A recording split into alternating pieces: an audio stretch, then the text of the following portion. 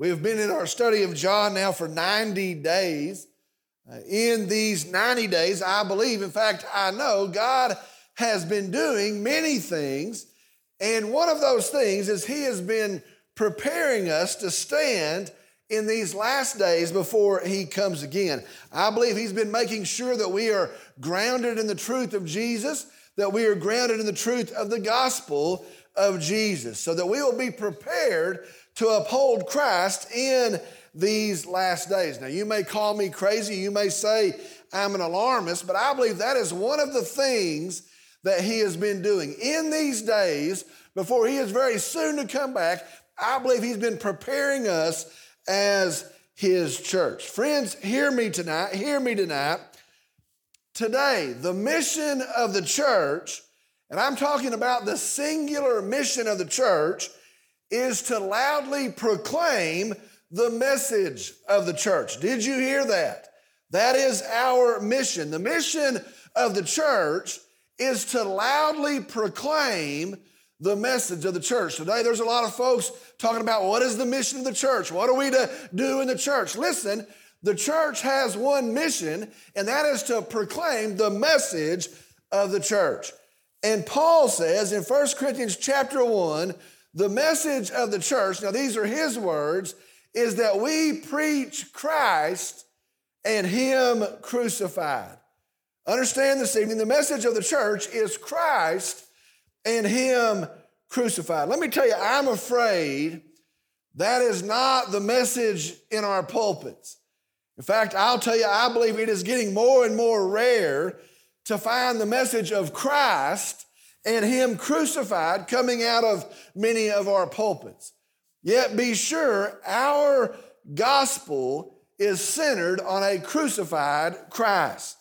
Our gospel, it moves forward with a crucified Christ. Our hope, our single hope, is alone in a crucified Christ. The message of the church is Christ and him crucified.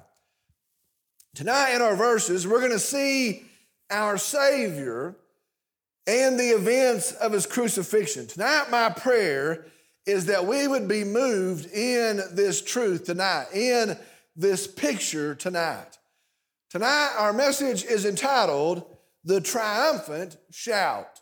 The Triumphant Shout. Tonight, we're in John chapter 19, verses 23 through 30. John chapter 19, verses 23 through 30. The Triumphant Shout. I'm going to ask if you would stand with me in the honor and the reverence of the reading of God's word.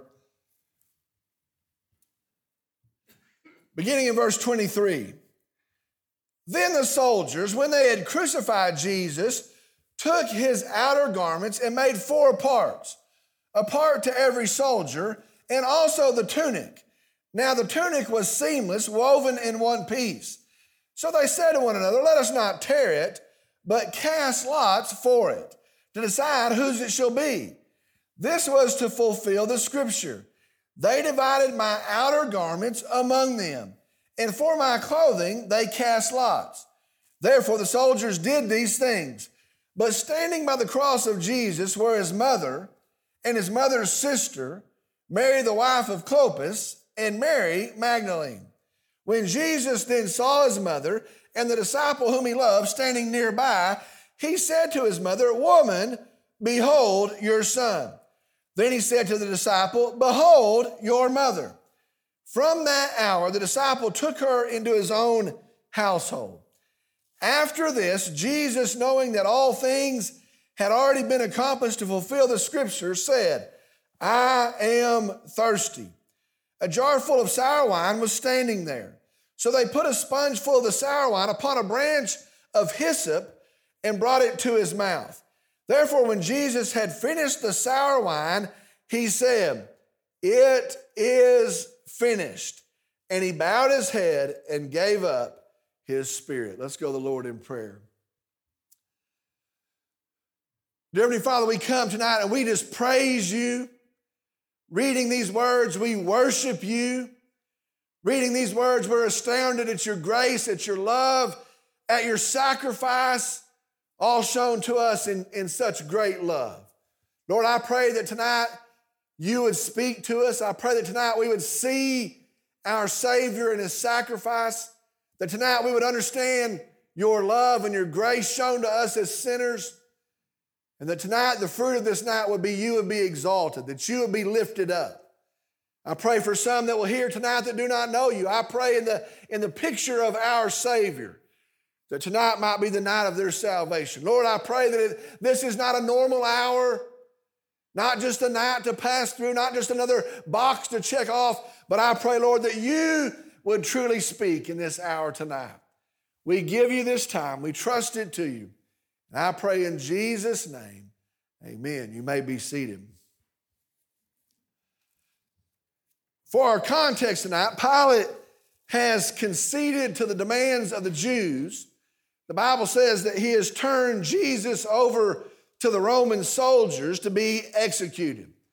The Bible account tells us they have taken Jesus outside of the city, and there they have crucified him. There they have nailed him to a cross, where he is now hanging in agony on a hill called Golgotha or Calvary. Against the wishes of the Jewish leaders, Pilate has placed a sign over Jesus that declares, that titles him Jesus the Nazarene, the King of the Jews. Tonight we're going to pick up in our verses right there, starting tonight in verse 23. Then the soldiers, when they had crucified Jesus, took his outer garments and made 4 parts, a part to every soldier, and also the tunic. Now the tunic was seamless, woven in one piece. Now the Roman execution team usually was made up of 4 soldiers under the oversight of 1 centurion. And so dispatched to this event, there are 4 soldiers, again, and 1 centurion overseeing the proceeding. Part of the spoil from participating in an execution was to be given the clothes of the person that was crucified. Now that sounds strange to us, but understand, clothes were handmade.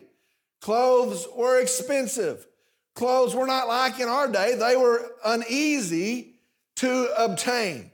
And so part of the reward, part of the spoil, was to be able to divide up the clothes of the person that was being executed. The outer clothes could be a robe or a couple of robes, could be a belt, shoes or sandals, scarves or head coverings. For Jesus, his undergarment was a 1-piece tunic that he wore underneath his outer garments. This was an especially valuable piece. Understand, now think about this, understand this tonight. When they take your clothes, it means you are done using them. Now I want you to think what that practically means. When they take your clothes, it means that you are naked, and it means that you're as good as dead. You're not going to need those clothes. You're not going to have them put on you some later time. And so when they take your clothes, it means you are done using them. You are naked, and you are as good as dead. And so understand, Jesus has been crucified. That's how the verse starts. And there is no coming back. He is naked and he is as good as dead. And so they divide up, they take his clothes. Verse 23 again. Then the soldiers, when they had crucified Jesus, took his outer garments and made 4 parts, a part to every soldier, and also the tunic. Now the tunic was seamless, woven in 1 piece. Verse 24. So they said to one another, let us not tear it, but cast lots for it, to decide whose it shall be. This was to fulfill the scripture. They divided my outer garments among them, and for my clothing they cast lots. Now understand Psalm 22 verse 18. We looked at this the last couple nights. It was written by David 1,000 years before this event, and it says of the Messiah, they will divide my garments among them, and for my clothing they will cast lots. Now again, we need to see tonight, we need to be sure this is another confirmation that this was no surprise. This is another confirmation this was God's plan. It has always been God's plan. Now, I want you to see this in what is happening here. I want you to back up and see the picture tonight. In 1 Corinthians chapter 15, Jesus is called the second Adam. Now, it is a picture. The first Adam, the Bible says, is of the earth. The second Adam, Jesus, is from heaven. The first Adam sins, but the second Adam, Jesus, never sins. In fact, he comes as the remedy for sin. From the first Adam, the Bible says, comes death. And in the second Adam, Jesus, we have life, physical life, and spiritual life. And so understand, Jesus is the second Adam. Well, see this tonight. When the first Adam sins, God in his grace clothes the first Adam. But here we have wicked men, and in their sin, they strip naked the second Adam. Where God covers the first Adam's shame again in his grace, here wicked men strip Jesus to bring him shame. Verse 25. Therefore the soldiers did these things. The verse goes on and says this, but, a contrast, but standing by the cross of Jesus were his mother and his mother's sister, Mary, the wife of Clopas, and Mary Magdalene. The verse goes on and says, standing by the cross of Jesus were his mother and his mother's sister, another Mary named the wife of Clopas, and Mary Magdalene. There are 4 women standing at the cross of Jesus. They have made their way, following the cross, to the hill Golgotha. Luke says, as they followed behind, they were weeping. Well, now they are reported to be standing by the cross. Now, the Greek word here for by the cross actually translates alongside of the cross. Now, I don't want you to miss that picture. They are alongside of the cross. They are very close to the cross. Understand, Jesus is about 18 inches off of the ground. It's not the great distance that some paintings depict. He is not, but about 18 inches off of the ground. And they are alongside of the cross. They are right there with Jesus. Now, I want you to think about that. That means they could see the pain. They're alongside the cross. They could see his blood as it runs down. They're alongside the cross. They could hear his groans of agony. If they listened, they could hear him breathe. They're alongside the cross. Very soon, they will hear him speak. I want you to see this. This event, as important as it is, as profound as it is, as huge as it is still a mother and her son.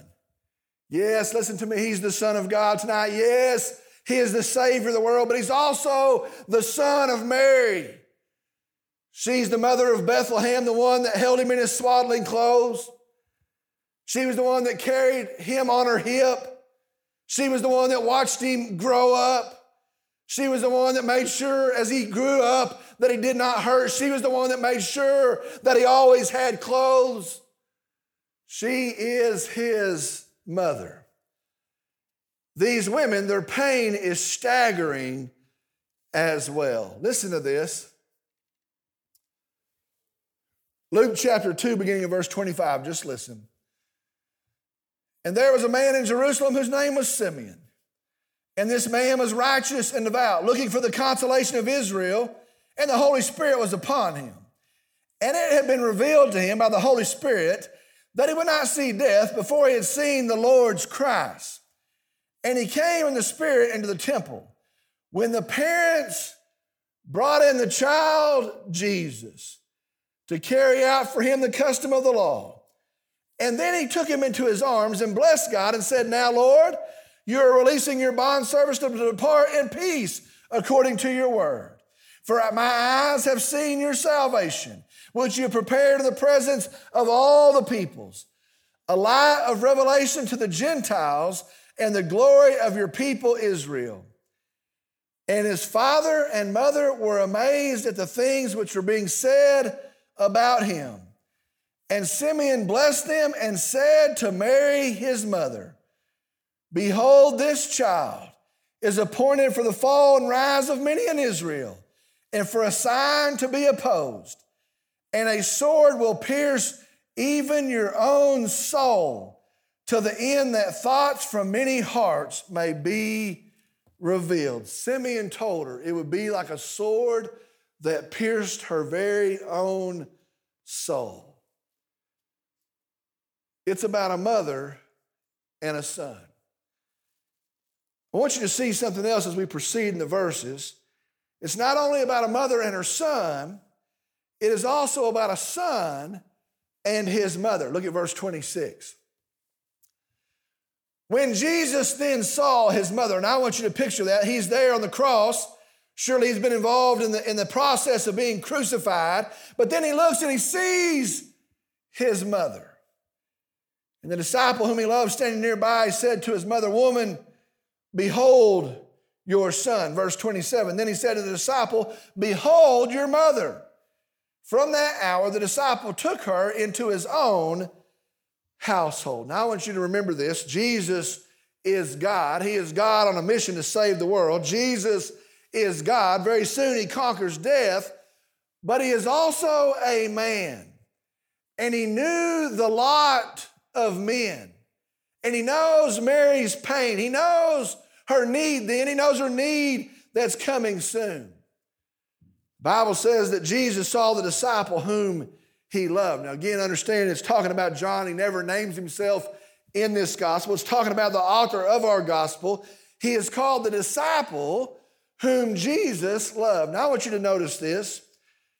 He is the only male of Jesus's party, of Jesus's friends, who is recorded near the cross. He loved Jesus.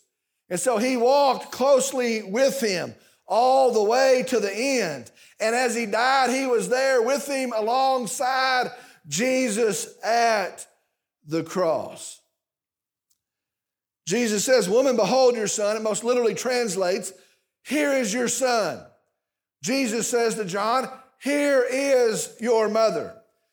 From then on, Mary is to depend on John, and John is to care for Mary. It is an adoption that has taken place here at the cross of Calvary. Behold your son, behold, see your mother.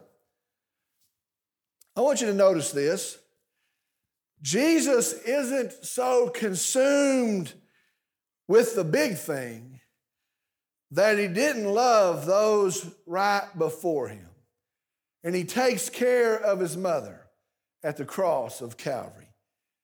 And then, and only then, verse 28.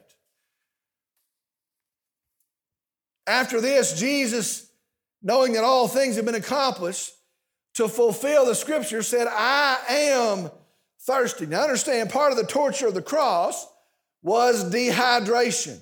The work of carrying the crossbeam, the labor of breathing, the loss of much blood, the exposure to the sun, the elements, the wind, the length of time, and the person would be severely dehydrated. It would be a mental thing as well. They would yearn, they would thirst greatly for a drink. Well, understand, Jesus as a man is suffering as a man and is experiencing all of the cross in his flesh. Now, some folks say that's not true, but listen, as a man, he suffers all of the pain, all of the anguish of the cross.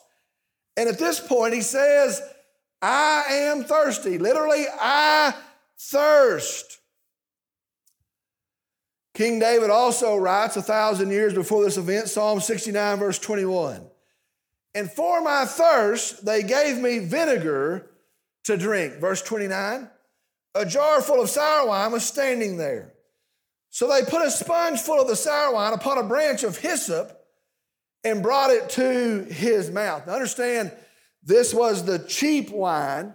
This was the sour wine that was kept at the execution site for the soldiers to drink. That's why it was there. Well, somebody takes a hyssop branch and they dip it in the wine and they touch it to his lips. They give him a drop to drink. Now I want you to notice here, start to see this. The verse says, knowing that all things already had been accomplished. Knowing that all things had already been accomplished. Listen very carefully. Why do we preach Christ and him crucified? It is because all things were accomplished. All things, listen to me, were brought to a head in the cross of Calvary. And it says here, Jesus, knowing that everything was done, Jesus, knowing that nothing was left undone, Jesus, knowing the Father's will had been carried out, walked out in perfection, takes this sip, and then verse 30. Therefore, when Jesus had received the sour wine, he said, it is finished. And he bowed his head and gave up his spirit. Therefore, when Jesus had received the sour wine, he said, it is finished. In the Greek, it is actually only one word, the word tetelestai. Now, I want you to stay with me tonight. I want you to be sure of this. This is why we preach Christ and him crucified. Tetelestai means fulfilled, performed, perfected, completed. That is the translation. In their day, it had become an accounting word. The tax clerks used this word when someone came in and paid their taxes. Over their tax settlement, it was written tetelestai at the top of the statement, paid in full. Again, it meant fulfilled, performed, perfected, completed. Again, it comes to mean paid in full, tetelestai. And so Jesus, nailed to the cross of Calvary, says it is finished. The law is fulfilled. The prophecies are all met. The price of redemption is now fully paid. The sacrifice for sin has now been given. God's wrath towards sin is appeased in him, and nothing is left undone. It is finished. Now stay with me tonight. That is why we preach Christ and him crucified. You see, in Jesus, our crucified Savior, there is nothing left for men to do. There is no further act that must be done. We're not left to seek something else, but in Jesus, it is finished. That is why we preach Christ and him crucified. You see, at the cross of Jesus, it is fulfilled, it is performed, it is completed, it is perfected. And that is why we preach Christ and him crucified. Let me show you one last thing. In Matthew and Mark, the Gospels, it is recorded this single Greek word tetelestai was not uttered under his breath. It would be understandable in his state. It is recorded in those Gospels. It is not said in a hushed tone that they would have to lean in to listen to. It is recorded in those Gospels. It was not even said in a speaking voice.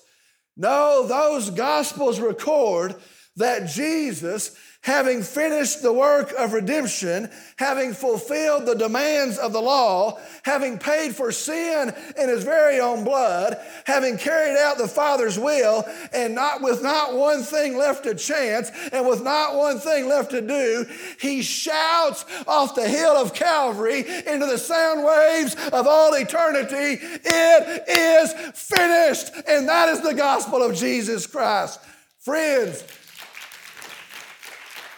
that is why we preach Christ and him crucified. It is finished at Calvary. It is finished in Jesus. Nothing left undone. It is finished in Jesus. And Paul says, and we preach Christ and him crucified. It is finished in Jesus. Let's pray. Dear Heavenly Father, we come and we're so thankful. We're so glad. Nothing left undone. Nothing to go out and search for, to seek after. no work that we could do. We know there's nothing we could have ever done. But your grace is given to us in Jesus. The forgiveness of sin is provided to us in Jesus. The redemption for lost sinners is secured in Jesus. Lord, you say in your very own word, it is finished.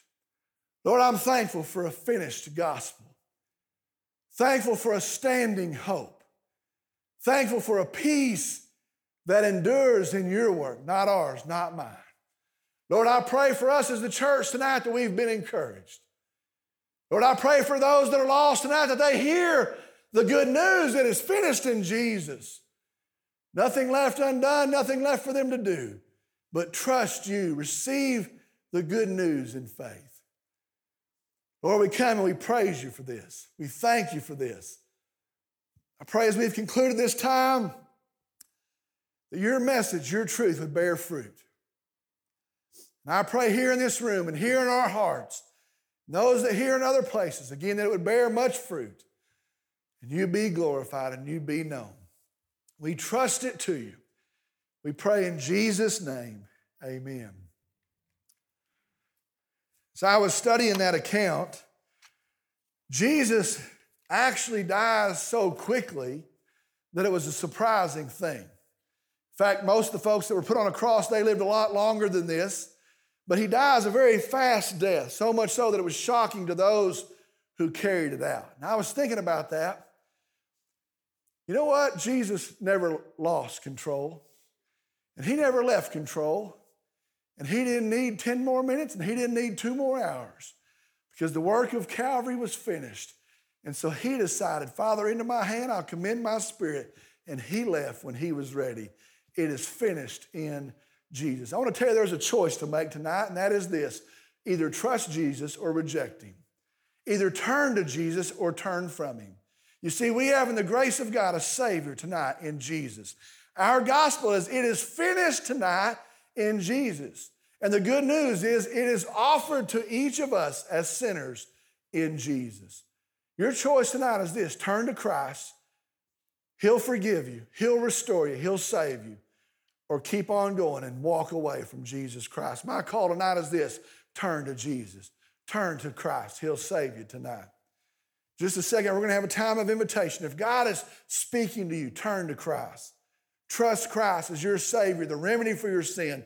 He'll save you tonight. If you need more information, you come. Let's settle this tonight. Ask somebody. Let's settle this tonight. If you're here and you've trusted Christ, but you've never followed in believer's baptism, I want to give you an opportunity as well to come and say, yes, I've trusted Jesus, but I want this testimony to stand in my life as a celebration of what we believe of Jesus. You come as well. We'll set a day that'll be a great day of celebration, testifying to Christ. Maybe you're looking for a church home and you've prayed about it and you believe God has led you here as well. You come and together we'll uphold his word, preaching his good news until he comes again. Maybe on this night, this 90th night, you want to come pray at an altar. Maybe you want to come pray with me. Maybe you want to pray for these last 10 nights that are ahead. Nothing is too big. Nothing is too small. We're going to stand and sing in just a second. If God has spoken to you, if you have a decision to make, you step out and you come on. I'll meet you here. As we stand and sing. If God has spoken to you, you come on. I'll meet you here.